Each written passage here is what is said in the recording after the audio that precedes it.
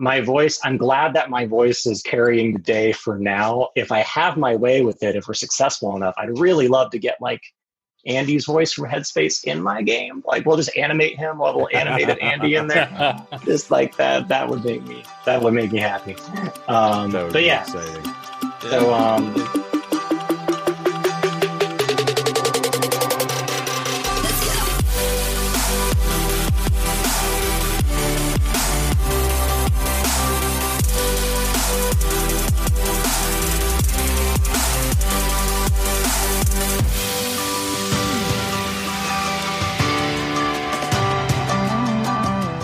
Hello, and thank you for joining us once again for the Guardians MH podcast. I'm one of your hosts, Dr. Goku.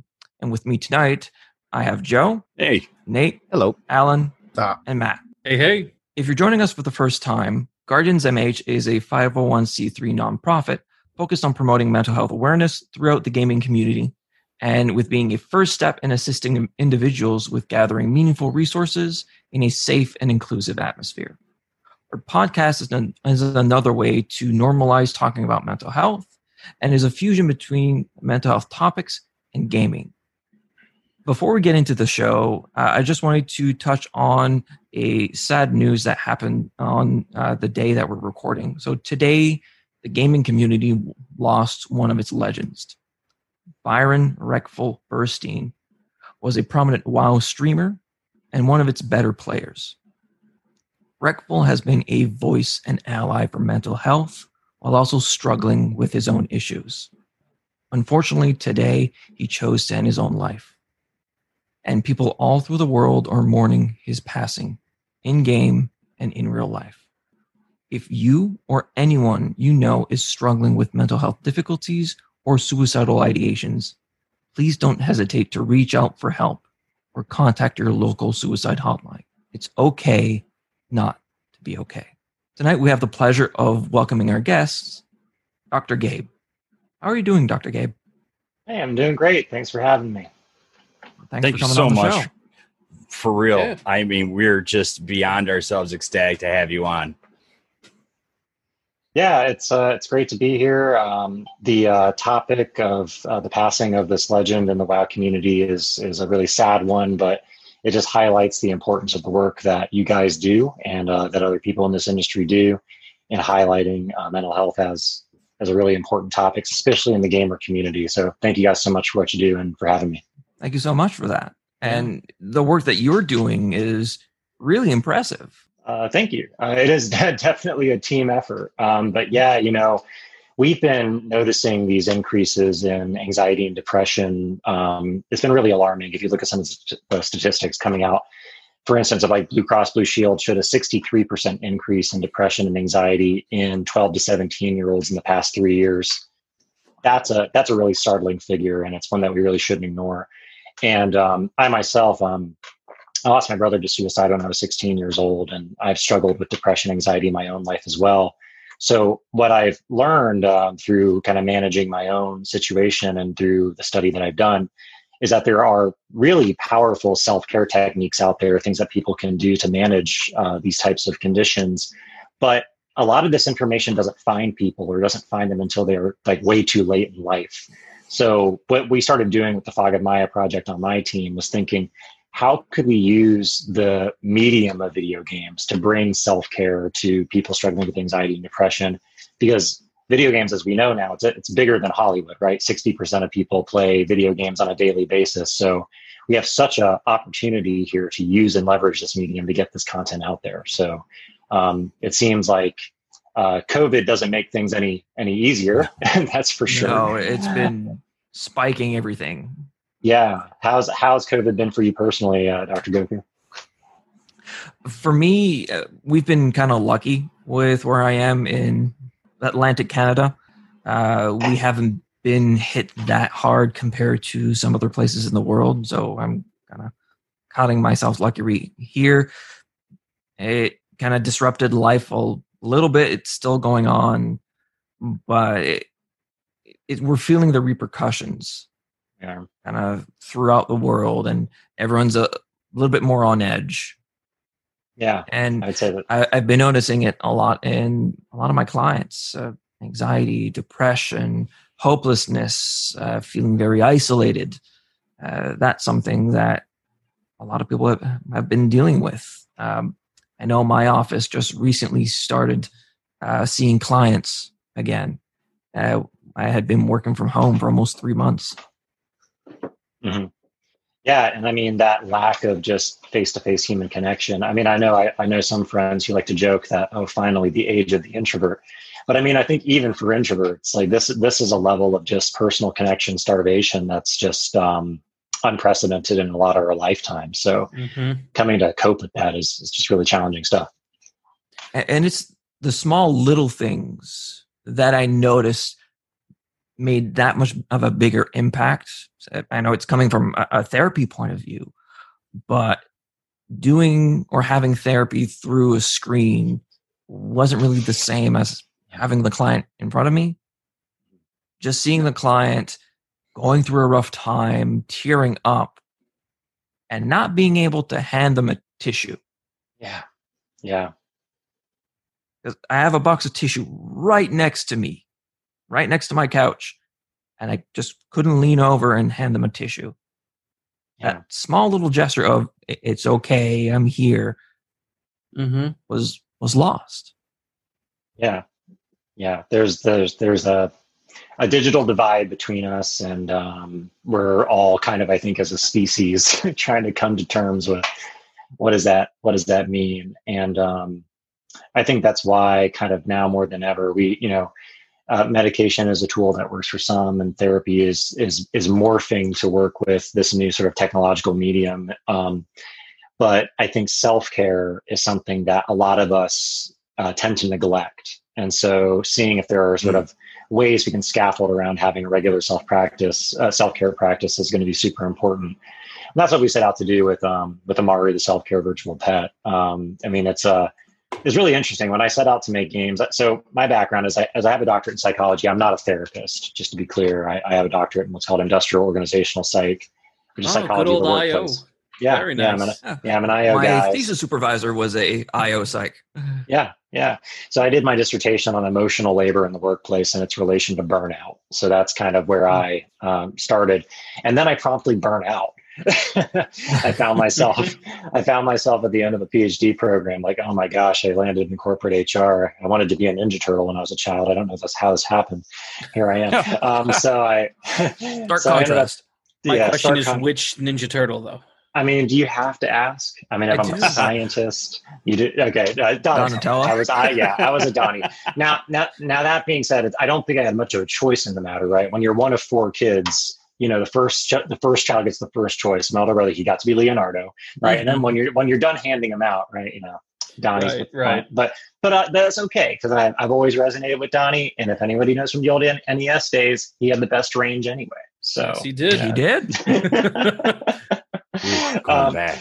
But yeah, so I had a burnout period after graduate school, and I ended up actually crash landing at a yoga ashram, which is like a retreat center sort of place where people go to just meditate and put themselves back together. I lived there for 4 months. I just worked on a farm and learned a lot about mindfulness and meditation, and kind of developed a self-care practice in that environment.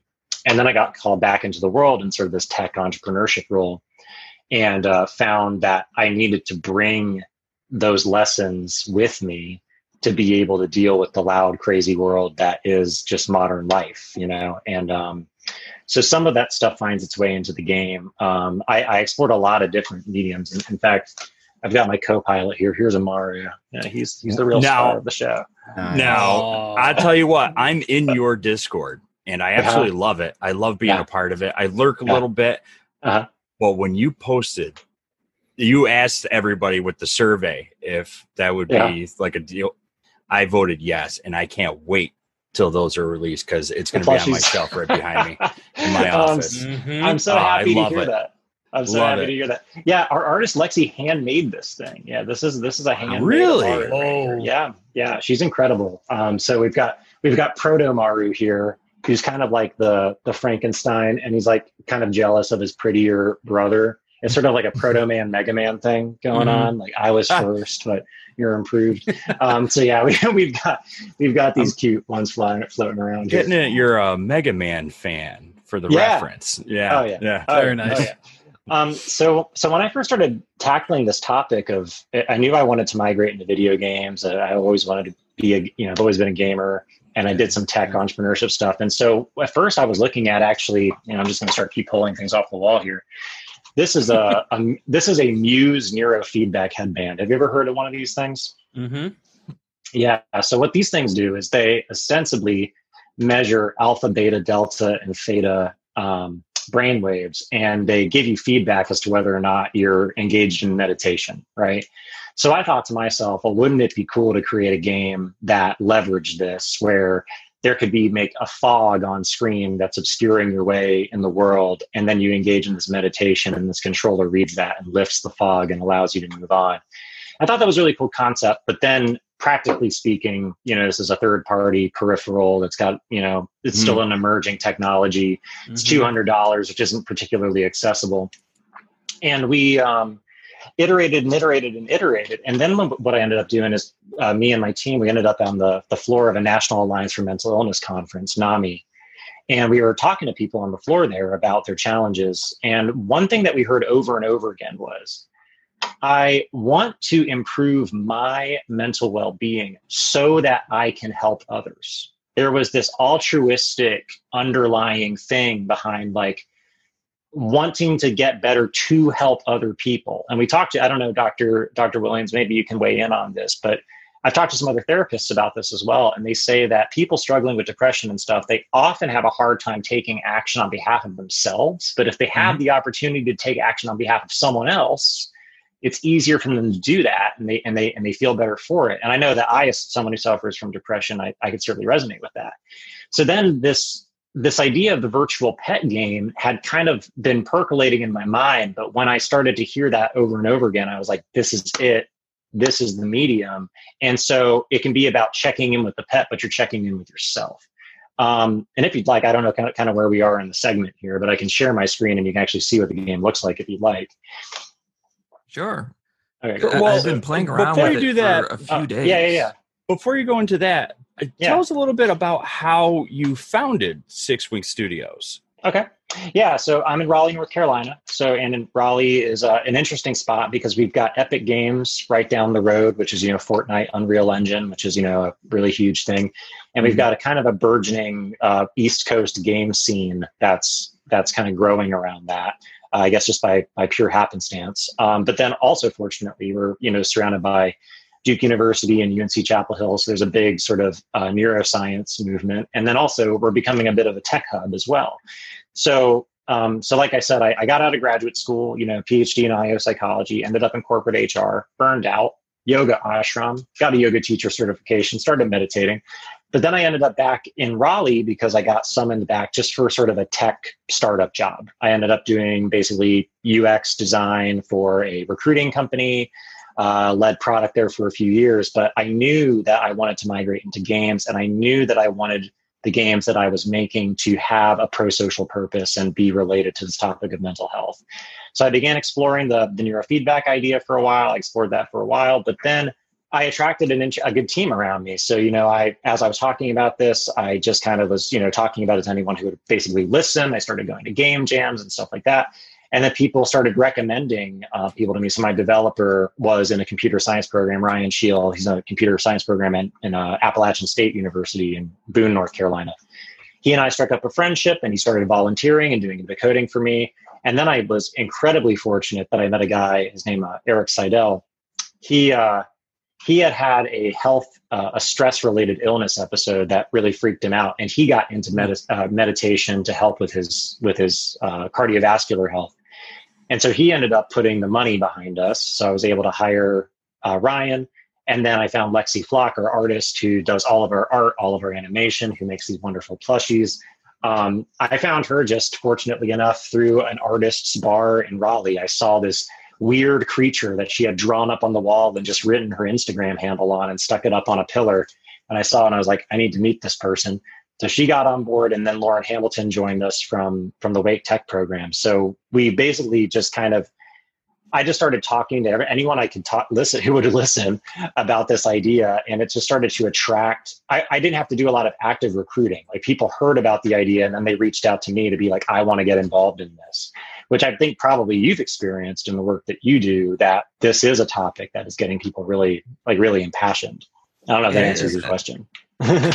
Oh, it absolutely did. Yeah. I made the Mega Man reference earlier. I was the kind of person who would turn anything I could lay my hands on into a Robot Master. I would take cardboard boxes and turn them into tabletop versions of Donkey Kong Country, and then just took this weird hard right where I just decided I was going to become an HR scientist, and then came out the other side of it. It was like, nope, back at games. Here we are. Guess I should have done that all along. But sometimes you can kind of mix those two passions together. Yeah. Well, the thing about before I became a mental health professional, I went into 2D animation and comic book drawing. Did that for 2 years. Love it. Just don't want a career in it. Yeah. But I'm still using my love of games and pop culture in my work every single day.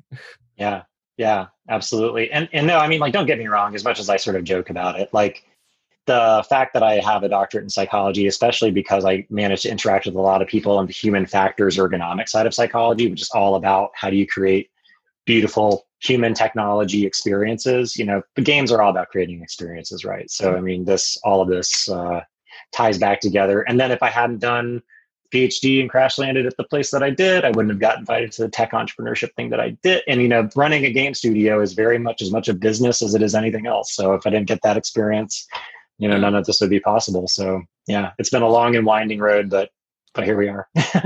But it was a necessary road for creating this. I have it up on my phone right now. There it is. Yeah, I've been playing for the past couple days and I'm really liking it. I'm glad that you're enjoying it. I'm so glad people think so. I'm shy about it because it's the first game I've really put out. To me, I think in my mind the content is so limited, but of course it is because it's a test build, and that's what our Kickstarter is for. That's sort of that's the big news, everyone. We are officially submitted for review to Kickstarter. So that's awesome. So, congratulations. Thank you. And so. Yeah, but yeah, we just get these love letters from fans, and they're telling us not only, like, on the one hand, I'm like, well, of course you love it. I mean, how could you not? But Amara's adorable. But they're also telling me, like, the breathing exercises really help with my anxiety and stuff like that. And it's like, of course that was always my intention. It's so beautiful to actually hear the fans resonating with it. And so it just, every time we get a message like that on the hard days, and especially with COVID being what it is, there have been hard days, but when we get those messages from our fans letting us know that they're really resonating with what we're doing, it just keeps us moving. And so we're so excited to get the Kickstarter out there and really build out the rest of the content for this thing. And it shows the importance of why this is needed. Yeah. Right. Mm-hmm. You said it yourself at the start. There's a huge increase in 12 to 17-year-olds, and I don't know if that's your target demographic, but it's a demographic nonetheless that really needs some help. It really needs some support. So being able to take this out, and literally there's exercises here that are 2 minutes. But you're utilizing the one thing that's in every 17-year-old's hand. Right. Exactly. Exactly. And a 29-year-old. Well, see, and that's the thing too. Mm-hmm. And those exercises are things that I teach. Every single day. Clients. Yeah. Now, and it's something that I stress a lot, that you need to work on your breathing. You need to work on your relaxation exercises. Need to work on your mindfulness. When the beta came out, I remember at PAX East, I caught a little bit of wind about it and everything, and I absolutely fell in love with the concept in the game. So when I followed the Discord and the beta dropped, I was ecstatic. And it's just that interaction with your virtual pet that's calming in itself. And who does the voices for the exercises? Is it you? It is me. I know. So I've caught your live streams before when you're doing a guided exercise before. And I'm like, this sounds familiar, but they are so relaxing and so just on point. It's so interactive, and it's a game that you're not going to find yourself playing for 2 or 3 hours. What we are trying to do with this game is, and honestly, we made a big pivot on account of COVID. So what we originally set out to do, because you may remember, Joe, we were calling it the Fog of Maya Lotus Village, and we pivoted, and now it's Amaru, the self-care virtual pet. The reason we did that was we actually have this whole world, this world of Enso that we're trying to build, and we originally wanted this game to be a games as a service subscription where you pay a monthly amount, and there would be a huge content library of meditations, like months of content's worth. We were trying to get a substantial amount of upfront investment to make that all happen, and we want to have this whole cast of characters in Lotus Village that people would interact with and grow. It's sort of Stardew Valley style. Well, COVID hits.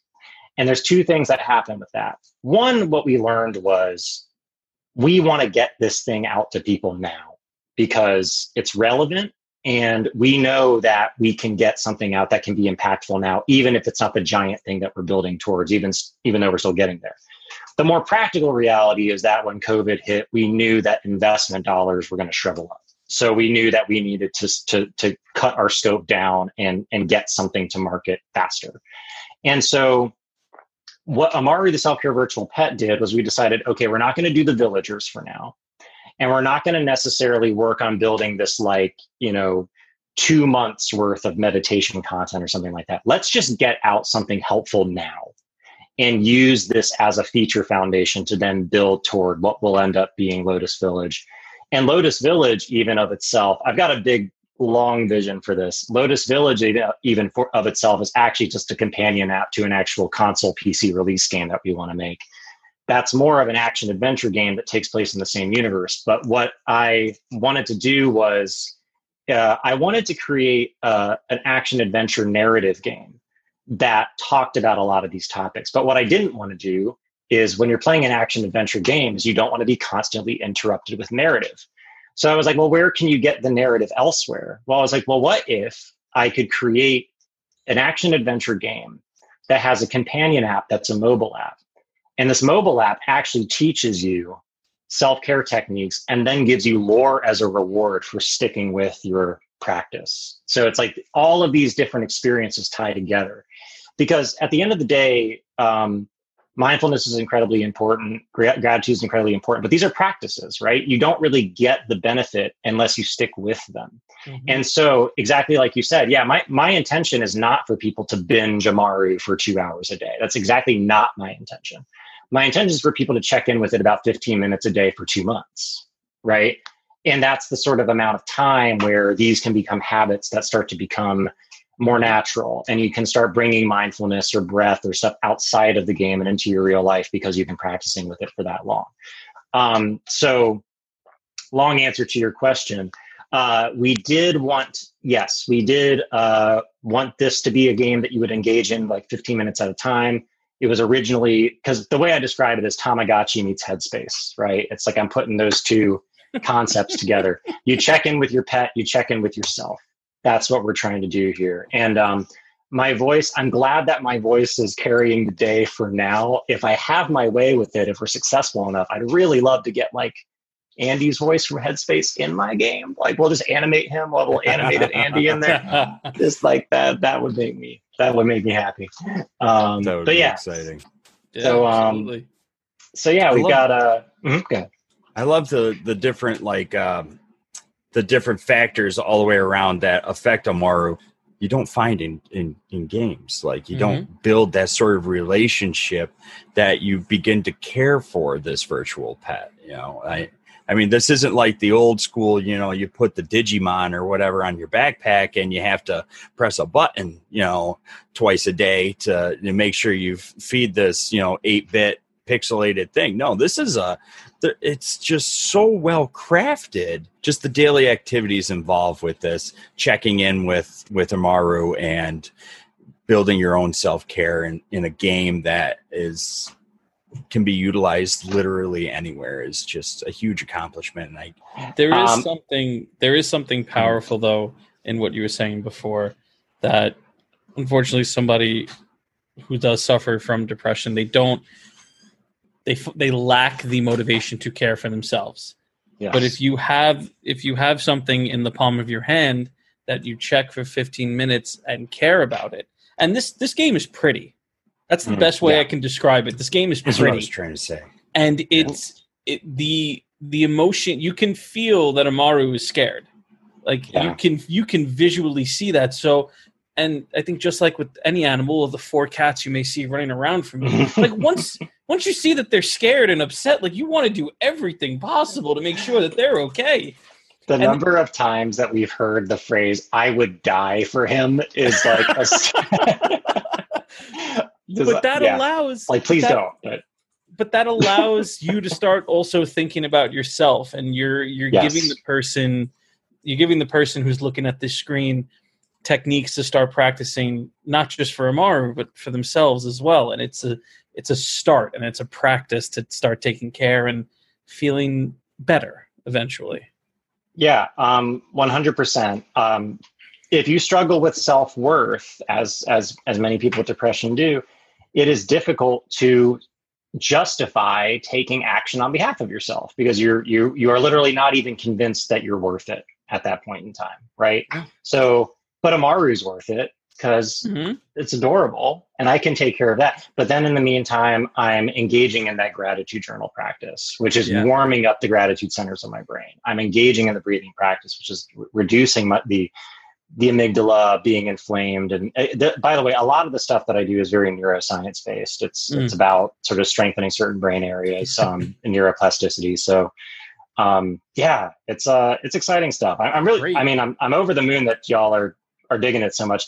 You asked me earlier about the target audience of the 12 to 17 year olds. And the audience that we went for, I wanted to hit was basically Nintendo, right? Disney. Okay. It's something that like a child is going to look at and engage with, or a teenager can look at, but not something that would turn off an adult. Like not something that an adult would look at and be like, oh, I can't resonate with this. But but from the research that we've done, we're definitely right on the money with who is checking out our game. It's a lot of 16-year-olds, a lot, experiencing anxiety and stuff like that. So we think we're reaching the right audience. But for instance, the next chapter in the Fog of Maya saga actually follows a human character. And this human character is a refugee. And this narrative is going to be aimed a little bit older, maybe something that might resonate with, young adults, stuff like that. Amaru and these sort of characters are part of this common universe, but this will be a game that resonates with a bit of a more mature narrative. And the reason I want to do it that way too is that I know kind of the way that Harry Potter fans grew up with their series. I want to do that with this as well, right? I want people who kind of come in with Amaru to, as they get older and as they deal with deeper challenges, for there to be additional narratives kind of waiting for them that deal with more advanced topics and stuff like that. It's amazing. Yeah. So I'm back on my phone, so I can share this now if you would like me to. All right, cool. Let's hope we don't die. All right. So screen. All right. Y'all seeing this glorious background I've got here? So this background, by the way, is one of our early bird Kickstarter rewards. We've got desktop backgrounds and mobile backgrounds. And this little bird up top, we took the pun of early bird as far as we possibly could. So if you're an early bird, you will get this fully animated bird who will be friends with Amaru when you play the game. So I'm gonna pop in here. And my Amaru is sleepy because we are getting close to bedtime. And I could tuck him in for the night, but I'll just kind of go through and show people what we can do with the game. So here in the is the guided meditations components that y'all were referencing earlier. Mm-hmm. So we have so like I said, where I took this research from was mostly Richard Davidson's work. He's at the University of Madison, Wisconsin, and it's all just about neuroplasticity. How can we train the brain to move away from depression, anxiety, et cetera, with these different techniques? So this deep relaxation breath is one that I've learned that I think Dr. Williams, you were talking about, gets taught a lot for anxiety.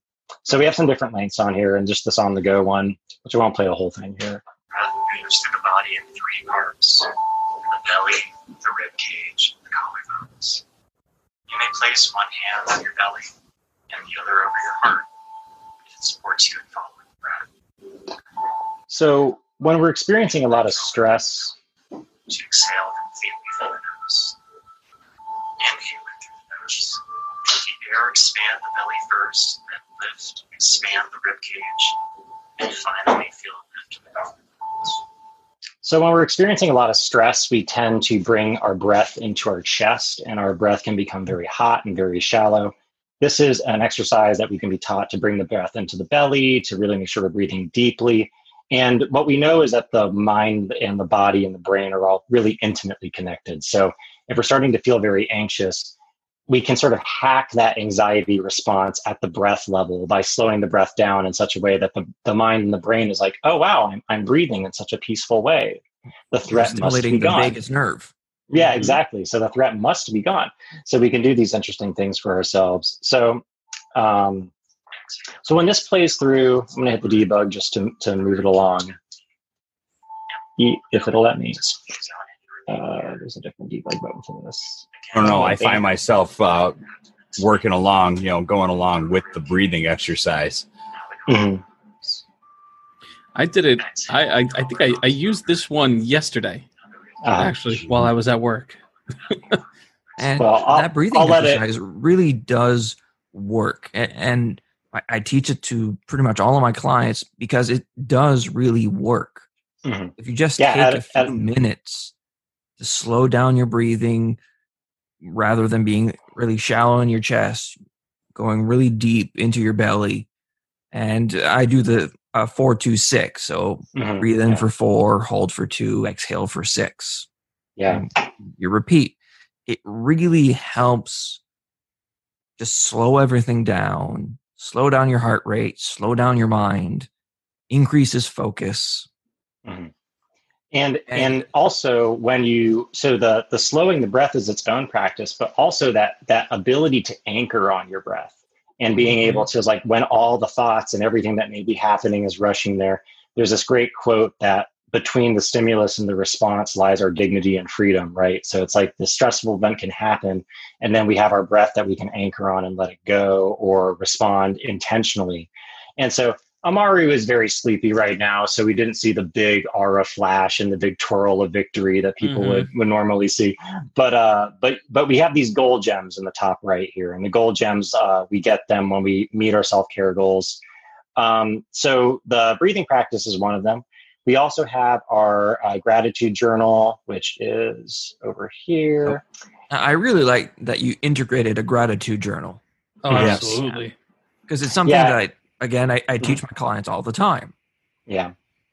We have, by the way, I don't know if you're aware, the Fog of Maya project, which is sort of the broader project on which Amaru is one game. We do have a Patreon. So if people want to check it out, I have a video on there where I go really deep into the science of gratitude journaling and kind of what it does on a neurological level.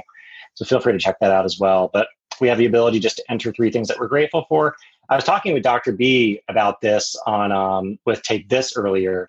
And he was asking me, well, how do we present this in a way that isn't too much of like a Pollyanna thing where we're trying to deny the bad and only focus on the good? And the way that I talk about it is this: it's just for people with depression, we have a tendency to have this negativity bias where there may be good and bad things happening in our environment at any particular time. But because working memory is so limited, we can only pay attention to so many things at once. So what I like to think about this is it's like equipping your gratitude materia. You're just putting one gratitude materia in your little materia slot, right? It's like you have all your other things that you could be paying attention to, but you're just for a little while, just going to put in my gratitude materia and focus on what there is to be grateful for and just see how that feels and get better at recognizing that. And just allows you to see that more in your day to day. Because that negative cognitive bias will make it that your mind will actively see and see the things that confirm the way you feel. So if you feel like crap, your brain's actively going to see the things that confirm why you feel like crap rather than seeing the reasons why things maybe aren't as bad as you may believe them to be. or things that you have accomplished. I think in just general perspective of a gratitude journal, it doesn't negate that bad things are happening, but allows your mind to refocus on some of the good things that happen. I know working a lot, not just bad, there are good as well. Right. Working with addiction for as long as I have, it's one of the things that it's built into AA and NA, and it's built into almost every rehab center is do the journal. Even if the only thing that you could put in for the day is that you woke up, that's something to be grateful for right now. It counts. It counts. And you're absolutely. I perceived it as with the gratitude journal, with things going on today, we're essentially on information and emotion like overload. Like there's so much going on. We've hit the glass ceiling. We can only process so much that refocusing down to be grateful for something kind of recenters yourself. That's how I took it. That's perfect, Joe. Like that's hitting the nail on the head, because one of the reasons why we have a negativity bias is because it's adapted from a survival perspective, right? If you had to choose what to focus on from a survival perspective, paying attention to threats keeps you alive. Our brains have a tendency toward doing that. I will focus on the bear rather than the nice fish sunshine that's roasting on a fire.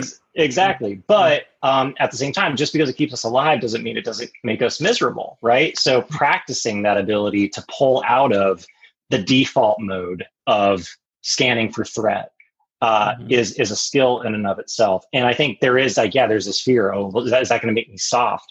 No, it's not, because it's a skill that you develop. You turn it on and turn it off. You equip your gratitude materia, you take your gratitude materia out.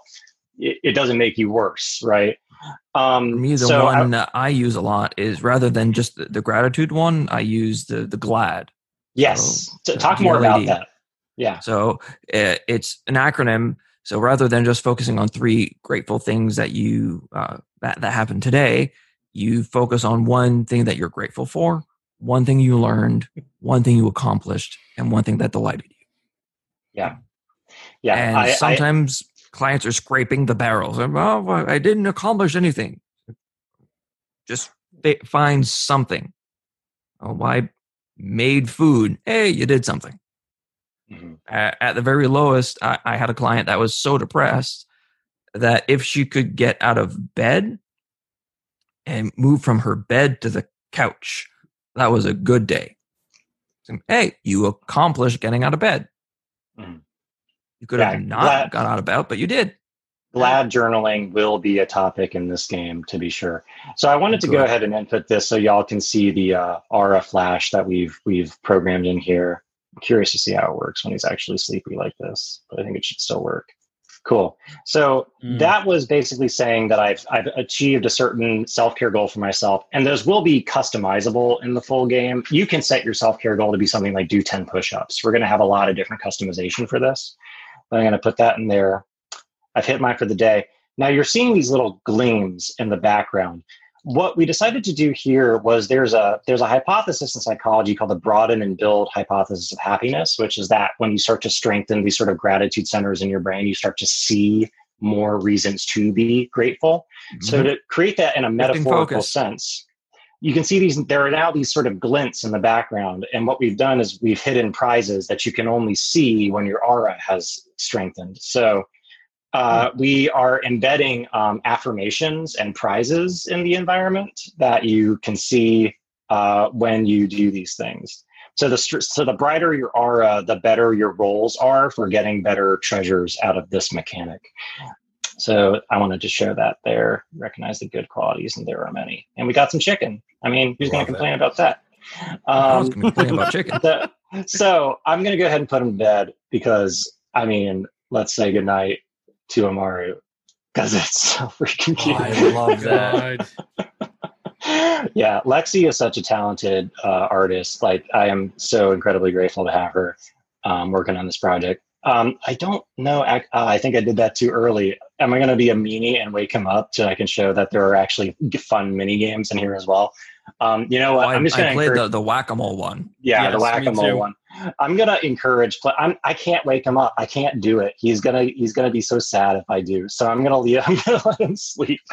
I'm gonna encourage players. They can visit us at our website and they can download the test build. And we do have a lot of self-care in here, but we also have just fun stuff to do. So we've got a little whack-a-mole game in there, and in the full release, we're gonna make that more dynamic and have difficulty levels. And we're also going to have 4 additional mini games and 5 new environments that, as you've got these two stats in the game, you've got your bond and you have got your aura. And bond is mostly related to when you take care of Amaru. Aura is related to when you take care of yourself.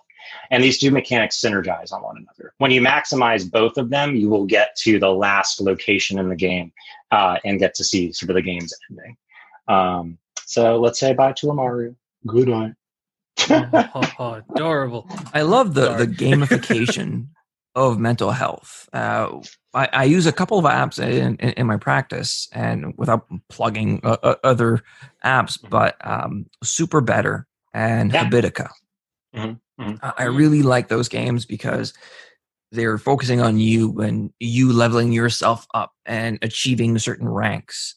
Mm-hmm. But with Amaru is you're tending to this friend.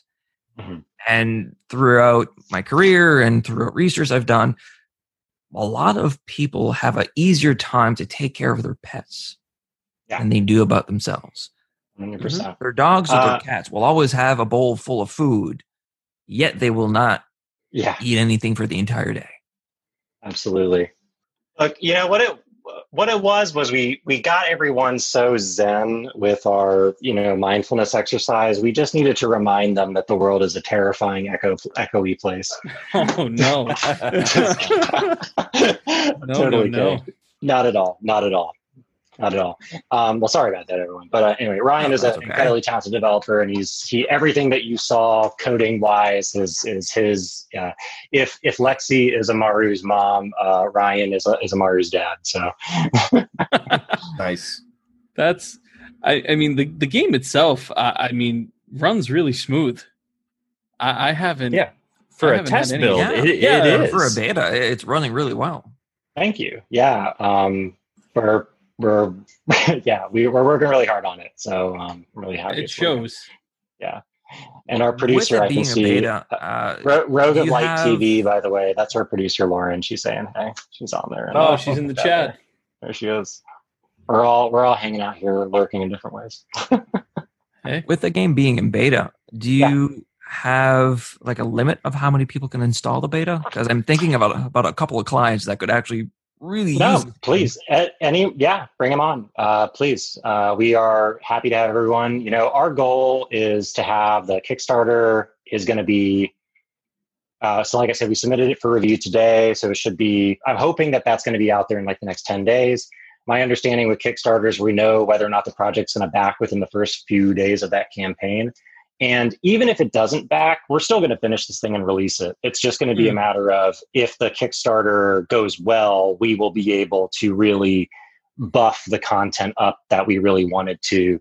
And if not, we're just going to have to make it, very similar to what the test build is, but just kind of make it a little more polished and get it out there. But the test build right now, basically, as long as you're not using an iPhone 6, that one just doesn't seem to work. But everyone else seems to be having a good experience with it. So please share it all around. Yeah. Awesome. When it was just released, I actually a friend, she is actually watching, asked for some suggestions of this and that, and I'm like, you know what, would you be interested in testing a mobile game, a self-care mobile game? And she did. And she actually loved it and actually said how relaxing it was. And it really is.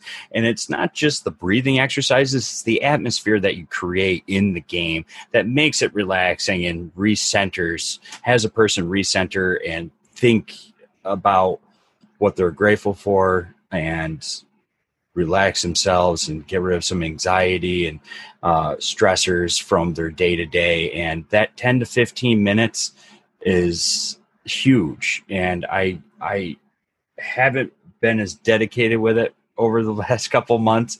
I've definitely played with it I've been on it at least 3 to 4 times a week.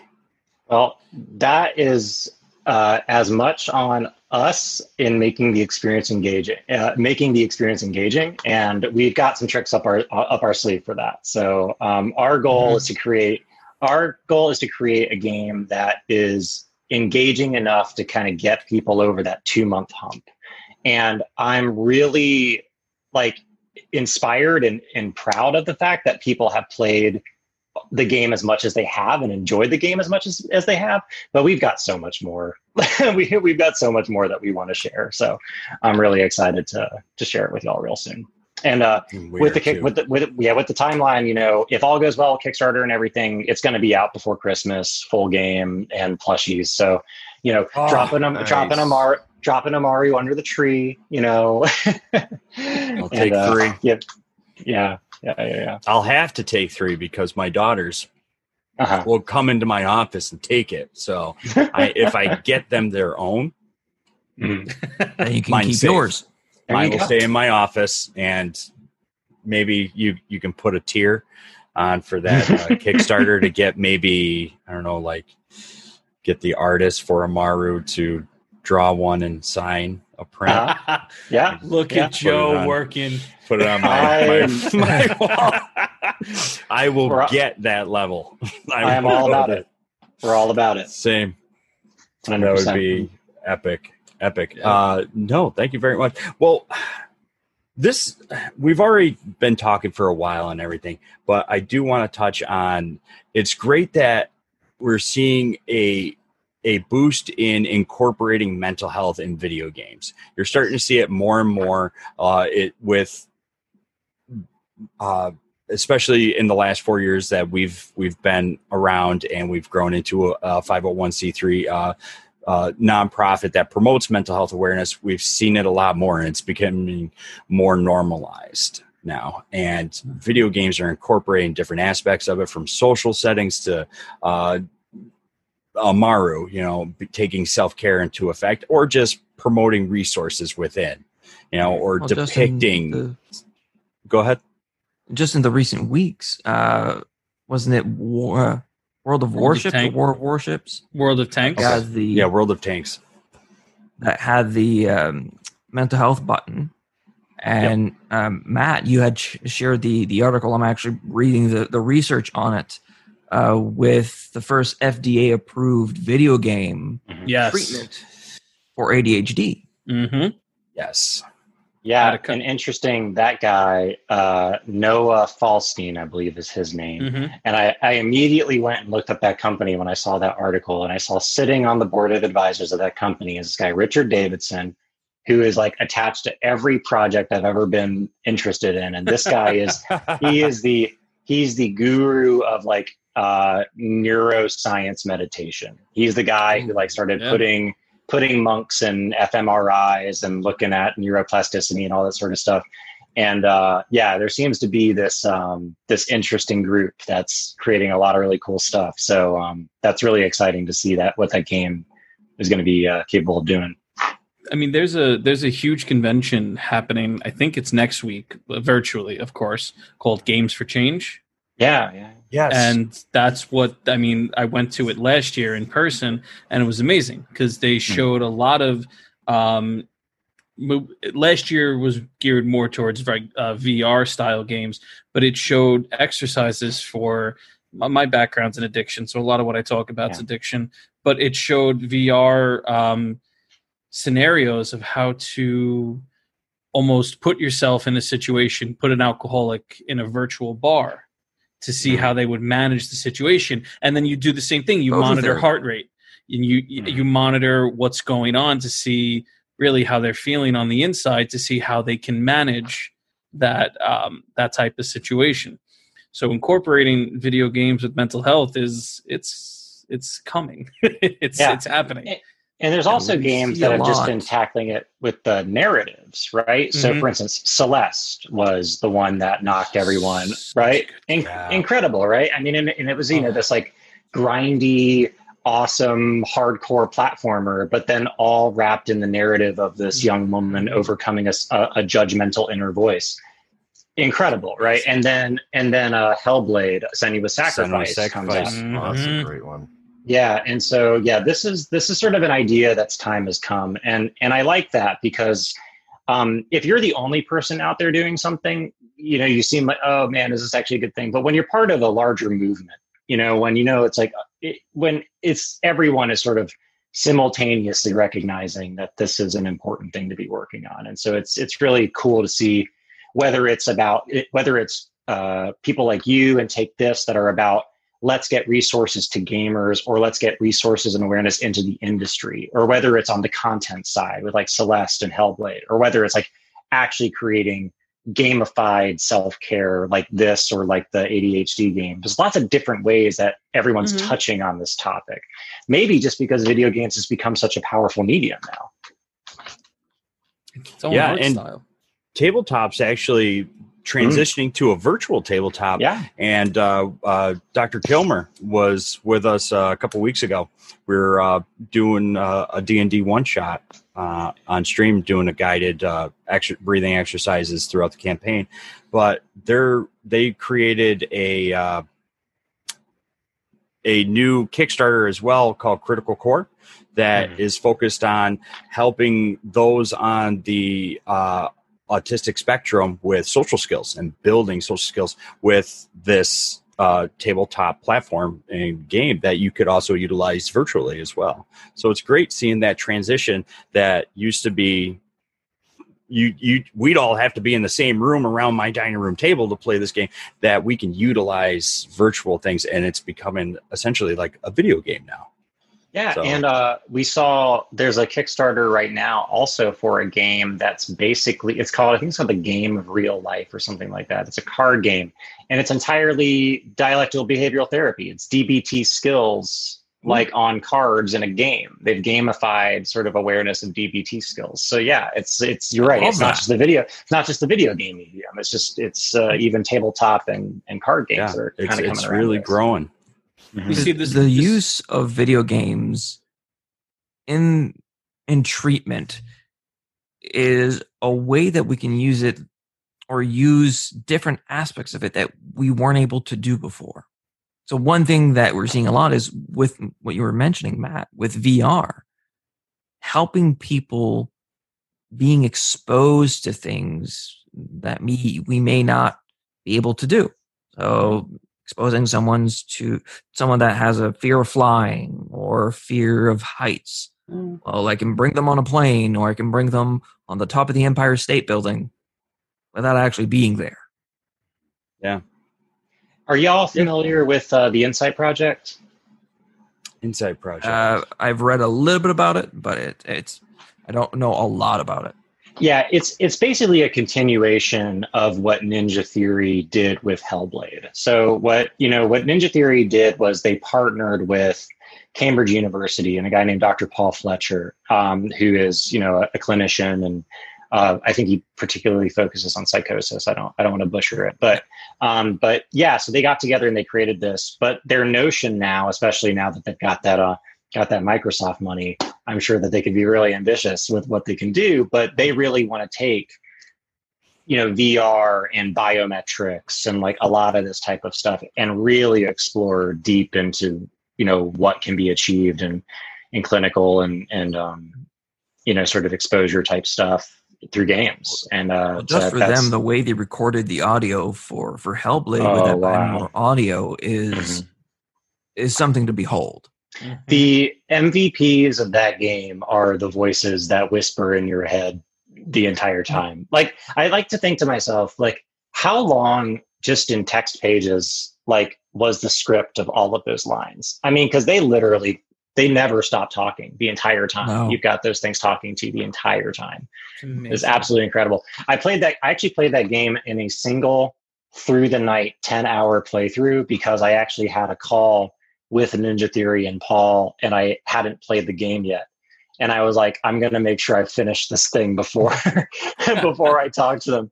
And I think that doing it that way, I certainly felt a little like broken by the end of it, which made me more empathetic to to the protagonist. But yeah, man, it's quite an achievement as a game. Just one thing when I used to teach, I used to teach a couple classes, and one of them was on psychopathology. And when we touched on psychosis and schizophrenia, I would show, there was an old YouTube video made back in mid 2000s, I think, of the life of someone living with schizophrenia. So it was kind of a mock of first person of this person doing certain things and having these voices in their head. Now, I no longer teach, but I'm hoping to teach again later. When I would come across that one, I'm just going to show them Hellblade. Yeah. Because it's so much better. Yeah. It's an incredible depiction, to be sure.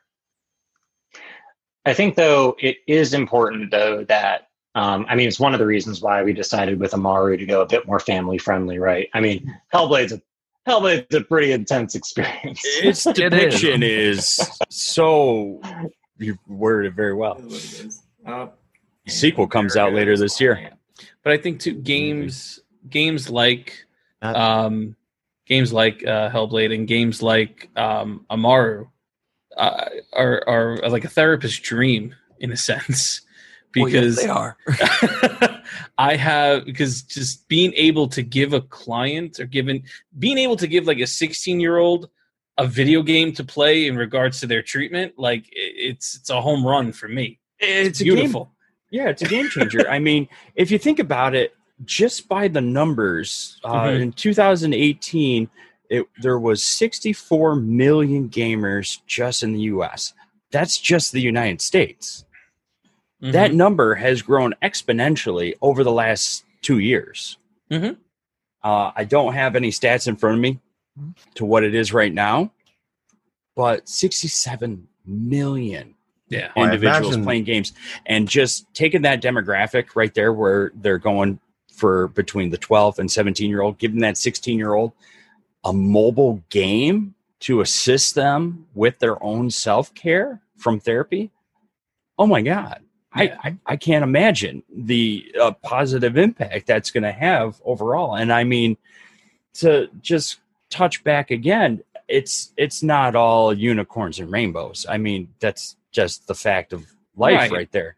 But having that moment to be grateful for something and to recenter yourself when you're having a moment of crisis or you're just overwhelmed, being able to separate yourself from that situation for 10, 15 minutes at a time to build that good habit over 2 months can have such a huge impact. I would love to see any sort of stats or just talk to somebody that actually utilized it like that, like going to therapy, having them get the game, and 2 months from now, how do you think you feel versus how you would have been without it?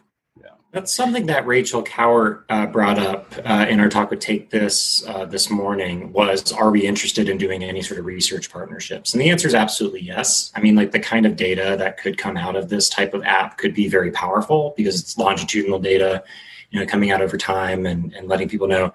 I am like a bulldog when it comes to the protection of my users' data. Yeah. But if it's all opt-in and whatever grant money of whatever university wants to pay for their subscription, and then they are well treated for contributing to science, then I'm open to it.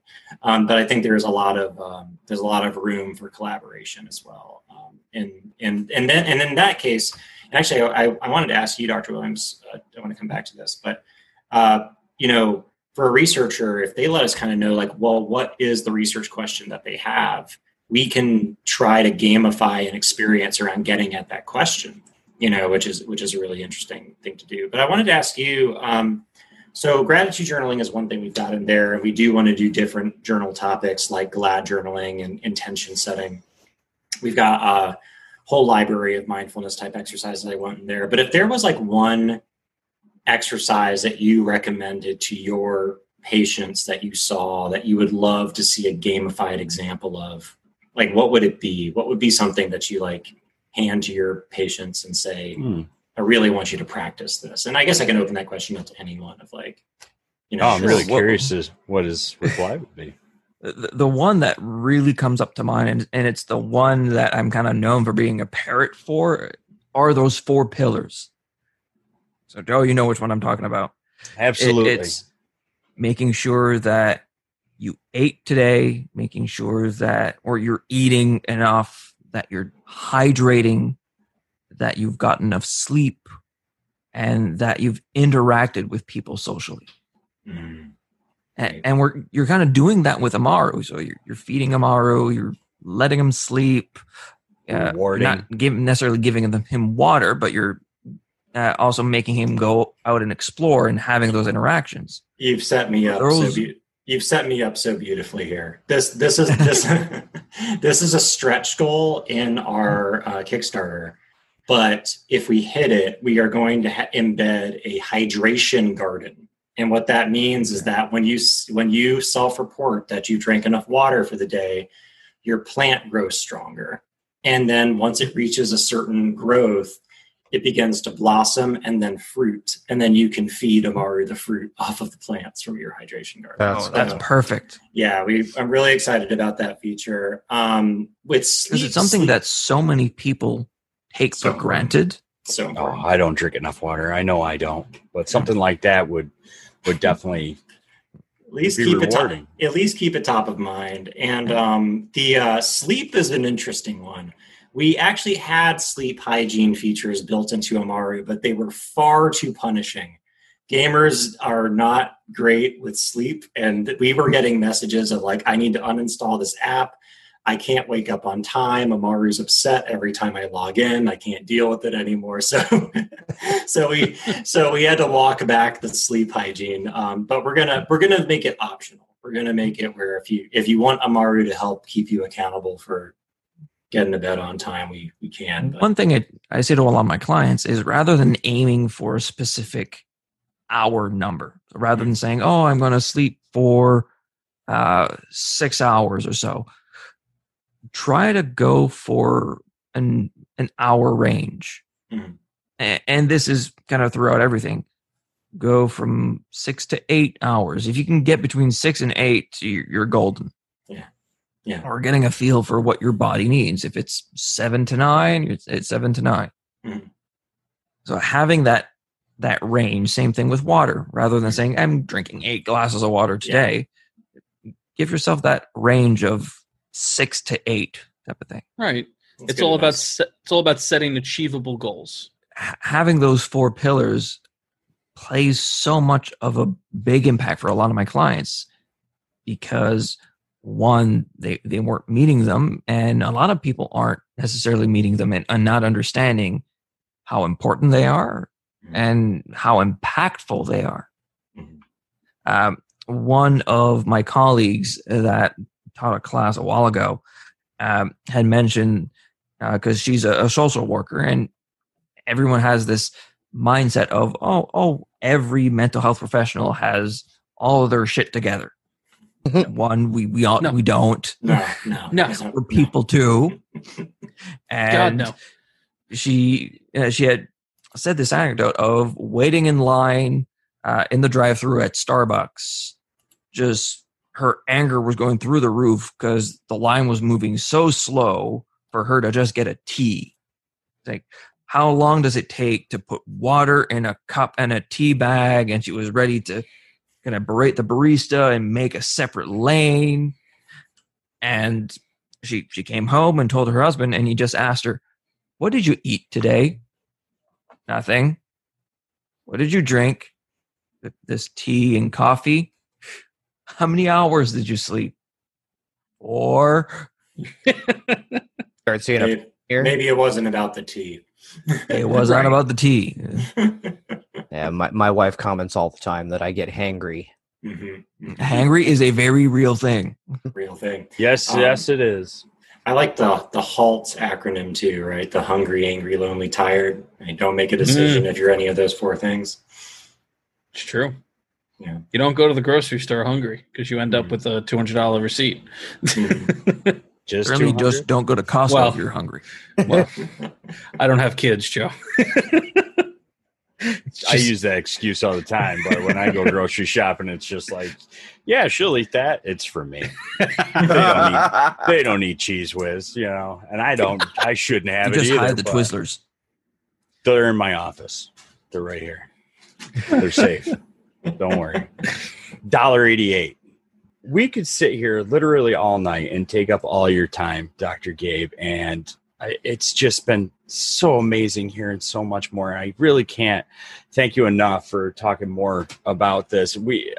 I would sit here all night and listen to all the exciting things you have planned for Amaru Virtual Pet. And if you are not in their Discord or following their Twitter, definitely do that. And we will actually pin both that information in the show notes. So when the episode releases, people will have direct links right to it, and we'll continue to support it. But if everybody's interested, we can go into a little bit of gaming news, and then we can wrap it up for this evening.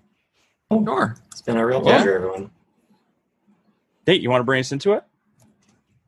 Oh, okay. Where do we begin? So we talked about Six Wing Studios is launching their Kickstarter. I'm looking forward to that taking off, and we will back you any way we can.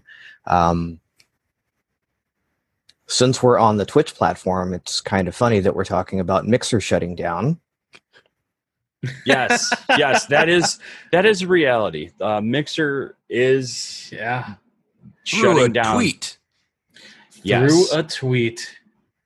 That was less than exciting, and they're paying forward all the streamers and everybody from their platform to Facebook Gaming. So at least they're paying it forward. Points. That was just. There's eventually someone's going to write a tell-all on this one, and we're going to get the story behind this. But that is just the mess. I'm guessing Jason Schreier. He'll write that article. Yeah, someone will. But yeah, it was very odd that right when they got kind of called on the mat about the way that they moderate their users, and I guess their employees as well, they had a big HR to do in light of the Black Lives Matter movement. That kind of came out and it was very damning. And then 2 days later, they go, "We're done. We're shutting down, and we're sending everyone over to Facebook."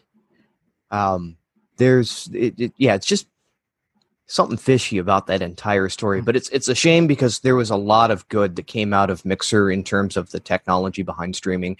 Their faster than light is still unmatched by any streaming platform. And I hope that gets.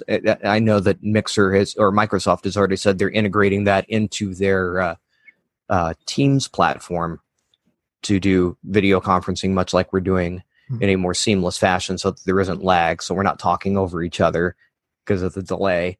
So, there's some great stuff behind that, but it really did thin the field. Twitch is the 100-pound gorilla in the room, and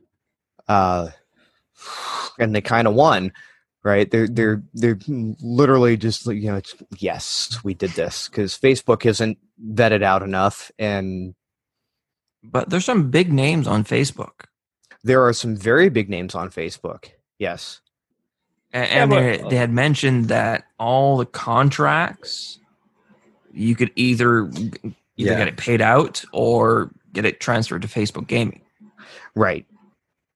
I haven't heard a lot of. I don't know how much of it is fact or not, but I haven't heard a lot of good things about the way Facebook Gaming does their contracts.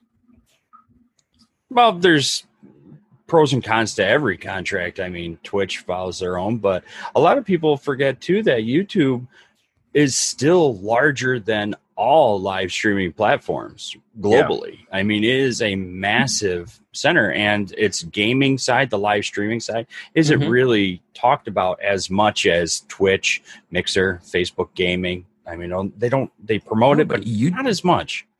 YouTube Gaming is pretty big. It is. It's not as big as Twitch for sure, but Overwatch League left Twitch for YouTube Gaming. Mm-hmm. Overwatch League used to be all over Twitch, and can't get it on Twitch anymore. It's all on. It's all on YouTube. A broadcast. That's one of the biggest ones out there right now. YouTube is really good from a broadcast standpoint as far as features is concerned. They don't hold a candle to Twitch. The closest thing we had was Mixer, and well, where Facebook is good, with the toxicity side of it, I guess, because it's got to be verified accounts. You can't really spoof your identity on it, so there's not a lot of keyboard warriors there. It also does not protect the streamer that well, and that was an issue I had. I used to multi-stream on Twitch, Mixer, Facebook, and YouTube, and the one Facebook, it's a Restream.io software. Do all four at the same time when you're not a affiliate or partner, no contracts or anything. The problem I had with Facebook is they just kept linking my personal profile, and the last thing I want to do is have my address be doxxed, I don't need taxis and pizza sent to my house, and Facebook is really bad at that. Yeah. I'm going to confess something. I don't have a Facebook account. Congratulations, Joe. Thank you. I have a Twitter. Mine on a dozen different occasions. I got rid of my Facebook 5 years ago, and I made one briefly to do something for the nonprofit on it, and immediately deleted it again. I'm just not a Facebook person. I don't like how everything's laid out there.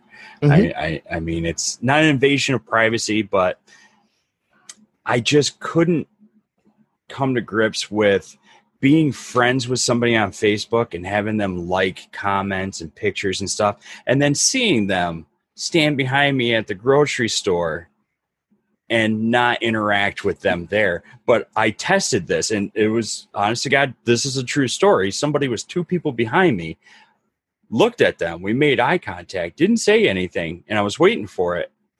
And I made a quick post on Facebook, and they liked it. and I look over at them, and it's like, you know what? This is really just hindering that social interaction. Where, nope, I'm done. It's like a bad episode of Black Mirror. Yeah, and I just couldn't get over it, so I was just done with it. But no, yeah, it's we'll see what they do. I mean, Mixer was pretty prominent at PAX this past February. Yes, they were. It was very sudden how that all transpired. So I'll be very eager to hear. I think overspending might be a part of it. I mean, but if you think about it, that's a lot. You mentioned with the overspending. How much money did Ninja and Shroud make? Well, just between the two of them, their contracts bought out. 30 million for Ninja. Right? Am I correct? 10 million for Shroud. Yeah. So you're looking at $40 to $50 million without incentives or any sort of anything else right off the top. That's just for being bought out. It's right. Just for 2. That's not their signing, their contract signing at all. That's their bye-bye. But hey, the bad thing about that was Ninja brought over 3,000 subscribers or whatnot to the channel, while he still had 15,000 or 15 million or whatever still on a shut down Twitch channel. Right. So he brought some over, but even the channel he didn't stream to anymore was still getting more. Mm-hmm. But there was another big thing that happened in the news this past week. And it happens to be something that we utilize daily. Discord is rebranding and shifting away from becoming from a gaming platform to becoming a general purpose business management and chat app. Basically taking on Slack. And I'll tell you what, this is exactly how we utilize that platform, platform, for 4 years now, going on 5 years. Mm-hmm. I mean, we've done so much on this platform to the point that we have a verified on-demand mental health bot that is in 150 Discord servers and on Twitch as well, supplying people with on-demand 24/7 mental health and crisis resources. And we use it for gaming, but you really do see how Discord is a general everyday chat for every walk of life and group and activity and interest. I mean, I'm sure there's bowling leagues that have a Discord server. Mm-hmm. You know, was that a bad example? You guys agreed to it it's too the quick. Ease of use of Discord. No, yeah, bowling's still relevant. Ish. Not within the pandemic, but community. Right. It is. Was. Well, you could have Wii bowling. Could have a Discord. Wii Sports. Oh man, that takes me back. I'm sorry, Joe. He wants to hurt me so badly right now. No, not at all. Not at all. Oh, that's it. It's a very well designed community tool, and that's, you know, gaming really benefited from that in the community aspect, whereas, you know, all we had prior to this was Reddit, and Reddit is really just a poster board. You put everything on a wall and hope someone reads it. And my is literally crawling in the room on her hands and knees to steal my daughter's tablet. Hi. Reddit is like crawling through poison ivy to try to find the 4-leaf clovers. Right. You can't really... Oh, that is such a good analogy. Wow, that was so good. So poetic. And so true. It is. You're like, oh, I found one. It's only 3. God. Right. Oh no, but Gabe, you and your team, how do you think utilizing Discord has brought you together versus any other platform? I mean, it's how we do. It's how we do. You know, I mean, I've got my art channel, and I mean, between Discord and Miro is my big collaboration design tool that I use. But yeah, I mean, we've got our art channel. When Lexi and I are talking about art, it goes in the art channel. When Lauren and I are talking about promotion stuff, it goes in that. When I'm talking, we do everything on Discord. And, you know, right now with lockdown in North Carolina being lifted or before the COVID, we were all just working out of my living room, and that was nice to be able to yell over each other's shoulders. But when we had to go virtual for the pandemic, everything was over Discord, 100%. So yeah, it made everything there. And then our community, Lauren's the real genius on that one. She really helped to stoke the community there. And her whole philosophy was about, we need to get people here and then eventually have a moderator, but get them to start engaging with each other. And that was really great, because what they first started doing, our fans, was they started bonding over making Amaru fan art, which was just adorable. You know, they're all just like teenagers drawing their own Amarus and sharing them and riffing on each other's art. And then we had a IRL Amarus thread, which is just people sharing their pet pictures. And before you know it, you've got a great community that's talking about the game sometimes and talking about their own stuff other times, but it's still centered around the game. So yeah, it's been really cool. I'll be honest. I was not, I consider myself a gamer, but I've always been a Final Fantasy and Zelda, you know, single player kind of guy. So like the online community thing is somewhat newer to me, but Lauren was really great at helping get our community off the ground, and Discord's been a huge part of that. So yeah. And now we've got Drake in there. Drake is starting to pick up that slack now as well, and doing, streaming events of just games that our community likes. They seem to, we go down that Wholesome Games channel, which is a great Twitter account if you're not following Wholesome Games, but you know, Stardew Valley and Minecraft and that kind of stuff. So sometimes Drake will stream and our fans come and interact around the game, and yeah, it's a beautiful thing. Yeah. It is. And they're just adding feature after feature. They just enabled, you know, any of your voice channels can now do video, so you can do what we're doing here. Click of a button.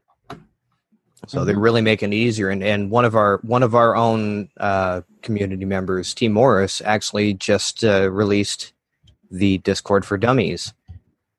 Yes, I saw that. Yes, he's an author. He wrote a book on it to help guide people across Discord and how to utilize all the different features. It really is a great platform, and I think I don't know what we would do. I can send you a link. Thank you. You guys know who the YouTube channel New Rockstars are? I've never heard they do like movie analyses, really pop culture type things. And during the pandemic, they were doing a rewatch of all of the MCU movies. Oh, on the Discord. Yeah. So they were doing a watch along on them, and they have their YouTube videos that they posted after in terms of kind of dissecting the movie and picking apart every little bits and pieces in terms of linking the movies together and picking out the Easter eggs. So it was a big watch party of these people that just love these movies, watching and sharing the ideas of, or did you see this or this license plate? These number means that look at this comic that released in this day. Anybody see Howard the Duck in Endgame at the end? Yeah. He was in a couple of Avengers movies. Well, he's in Endgame when they all come out of the portal to face off Thanos for the last time. He's right there. And but during the pandemic, this was something people were looking forward to. Every week they would watch a movie and just nerd out for hours on the movie. Yeah, real excited to see where Discord goes. They've been transitioning and working on things for the last several years, and I'm real excited to see what they bring. What else do we got in the news? Well, we have Seattle, home of Bungie, home of Destiny. They rank number 1 top video game city in the United States. There's not a shocker. Right. Seattle is like the Silicon Valley of gaming studios. And they're in North Carolina going, but wait, I have these guys in my backyard. Yeah, I got some guys sitting in my living room right now. Our developers right here. No. Well, every state has the developers in them. I mean, we have Vicarious Vision in New York State and upstate New York, and down the city there's, I think there's like 30 different developers just down in the city alone. But every state has them, but Seattle is like a hub for gamers and studios. Considering, I'm just north of LA, and we have a ton of production houses here.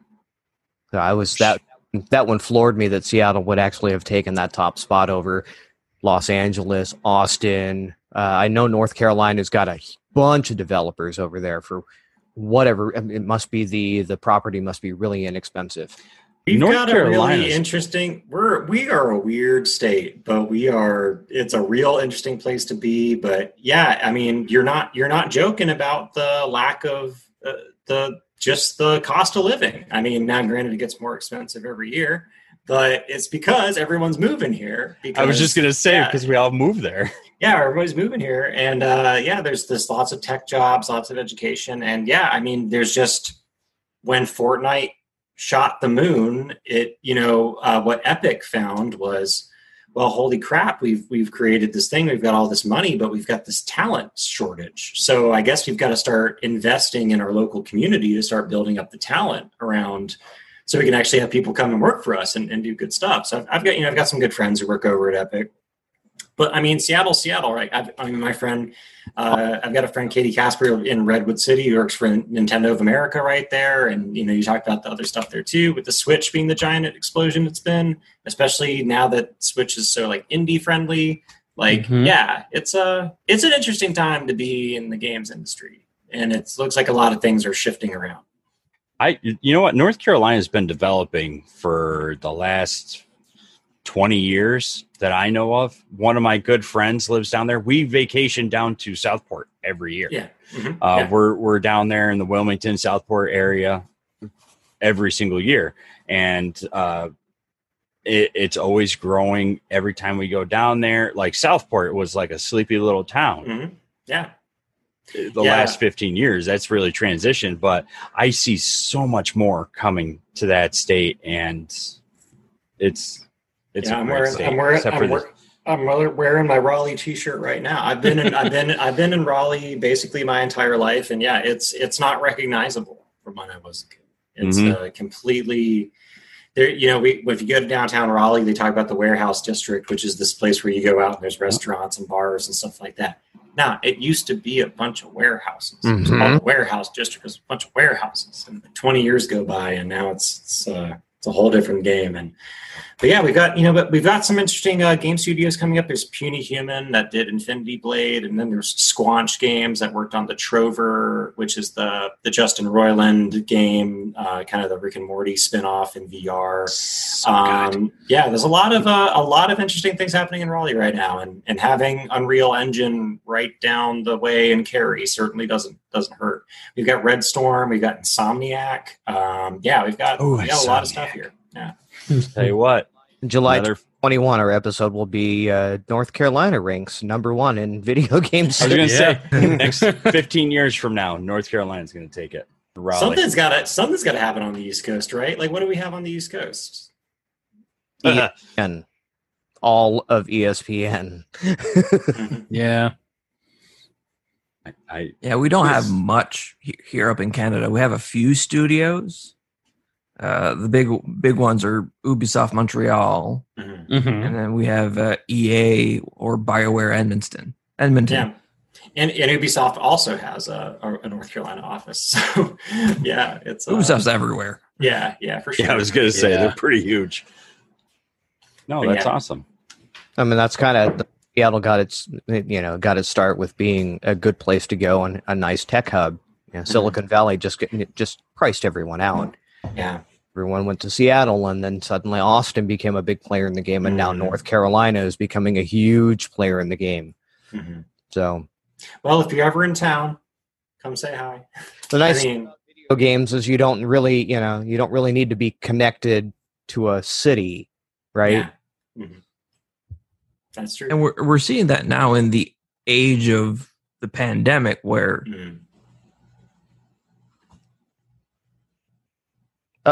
Did we lose his mic? I think we lost your mic. It couldn't be me with the tech issues every time, right? No. Can you hear me now? There we go.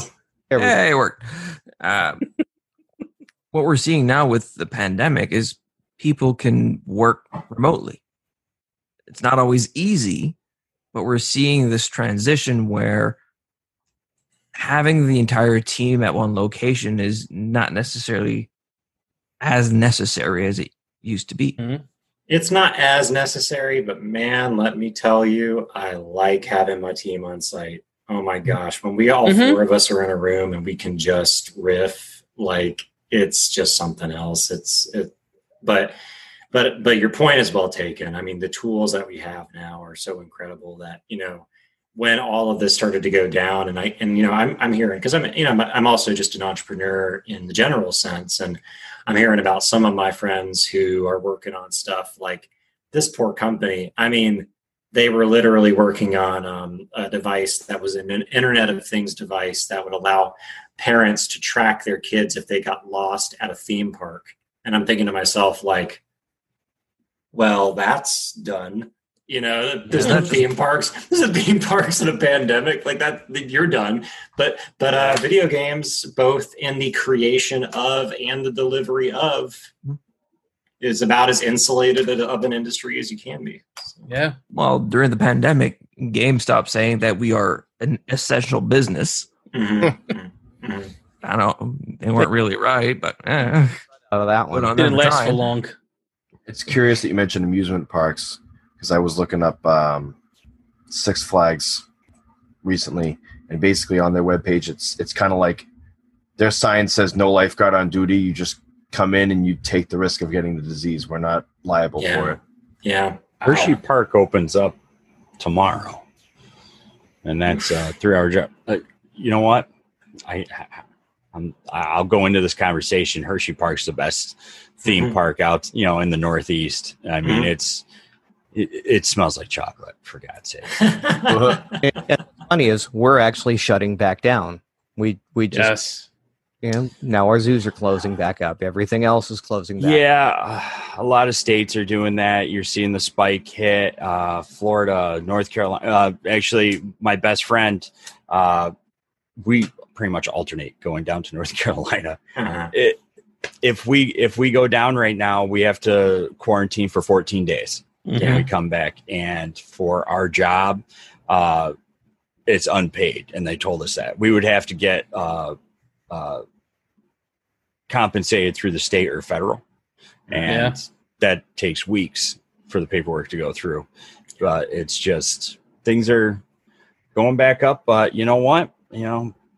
Our governor was a little strict with things, but you know what? You saw some results in the long run.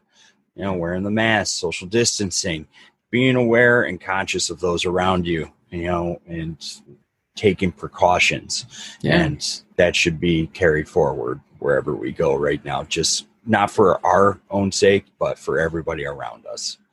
So I'm going to take a quote from Dr. Mike: "Stay alert, not anxious." That's good. Good one. Good one. All right. Well, you know what? I think that brings us to the end of the show. Wait, no, we can't be at the end of the show. Why? We didn't mention Animal Crossing. I had to slide it in there. Well, if you join the Amaru Discord, there is an Animal Crossing channel. I know. So there's a great crossover fan base. I think we're going to work on that Amaru. Let's see, the Animal Crossing Amaru edition. That would be pretty epic. That would be. It's been a running joke since what, March? No, since February. Since PAX East. Yeah, since PAX. Was it the first episode I was on? It was. I was in a hotel in Boston, and I recorded, and I was talking about some of the things going on at PAX East, and it was the first mention of Animal Crossing because their booth was huge. Awesome. Amazing. Yeah, and I had to pick on you because I remember you mentioning it on Pixels. You know what? It's making its way on that one too, on that podcast. It's every episode for 2 podcasts. Go without hearing about this, so I couldn't let it go. I had to keep it alive. I'm gonna be kicked from the Discord, and the reason's gonna be because of Animal Crossing. Well, Gabe will invite you over. It'll go down in history as the first time that's ever happened. I got booted because of Animal Crossing. I love these guys so much. They're a lot of fun. They really are. But you know what? I can't really knock it too much. It's such a great game, and it's got a lot going for it. It's just got to be mentioned at some point in time on every episode, even in passing. I applaud you for that one, Nate. That was good. Yeah, that was a good one. You worked that right in there. You had to keep it alive. Yeah. Yeah. You know what? I'll never forget being at PAX East. I was at the booth every single day, and it was hard for me to get away. And I got into the habit of every time PAX closed and the Diversity Lounge closed, I went down to the floor. Even though literally I couldn't get anything, do anything, I walked. And I walked for about 2 hours on the floor, like every night, and just took in the quiet and just the atmosphere and just soaked it all in. I think it was Friday night. Everything was shutting down.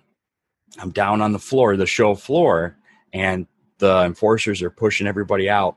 And if you went over to the Animal Crossing booth, I was standing right there. I have pictures on my phone.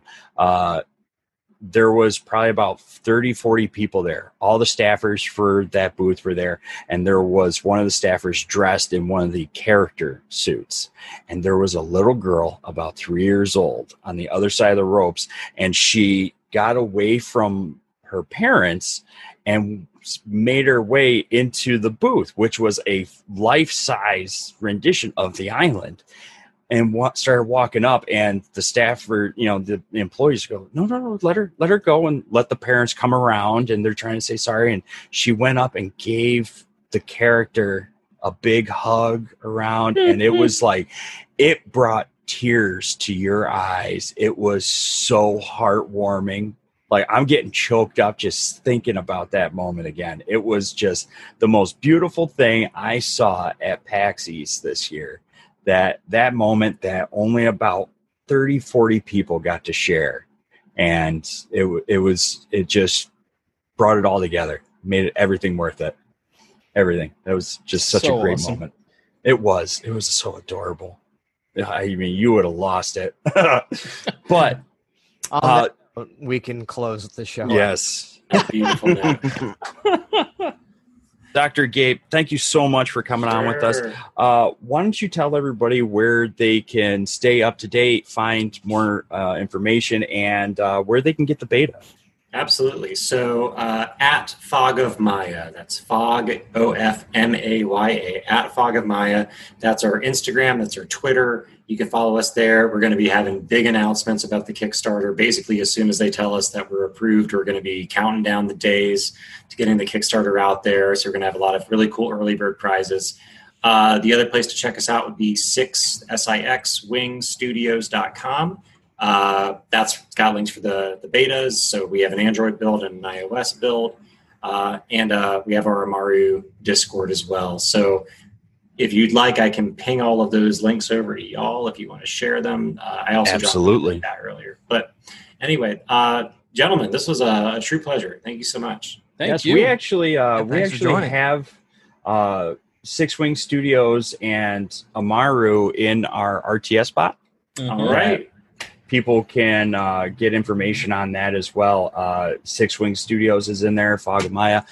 We put it all into the real-time support bot so people can, because we really love what you do, love what your whole team is doing, and it's such a great resource and tool that we can't support and promote enough for people. And thank you so much for creating this and bringing this to reality and to, giving us all this. Thank you so much. Wonderful. Thank you so much for. Like I mentioned, I'm going to be recommending this game to a couple of my clients because it'd be really beneficial for a couple of them. Me too. Wonderful. Cool.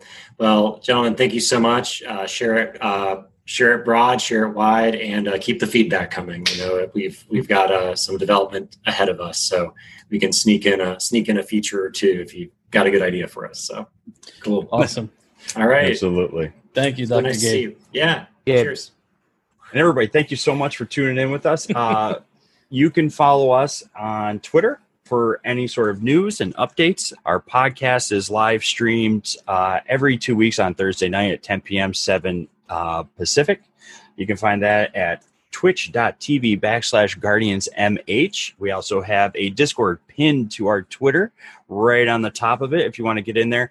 Our Discord is open to everyone. It's a place that is a safe, inclusive atmosphere where you can reach out to real mental health professionals and be guided to resources. There's a strong peer support network there, and also just individuals there to help you with finding any sort of resources, including finding a therapist near you if you need a little bit of help. You can also visit our website and find all that information at guardiansmh.org.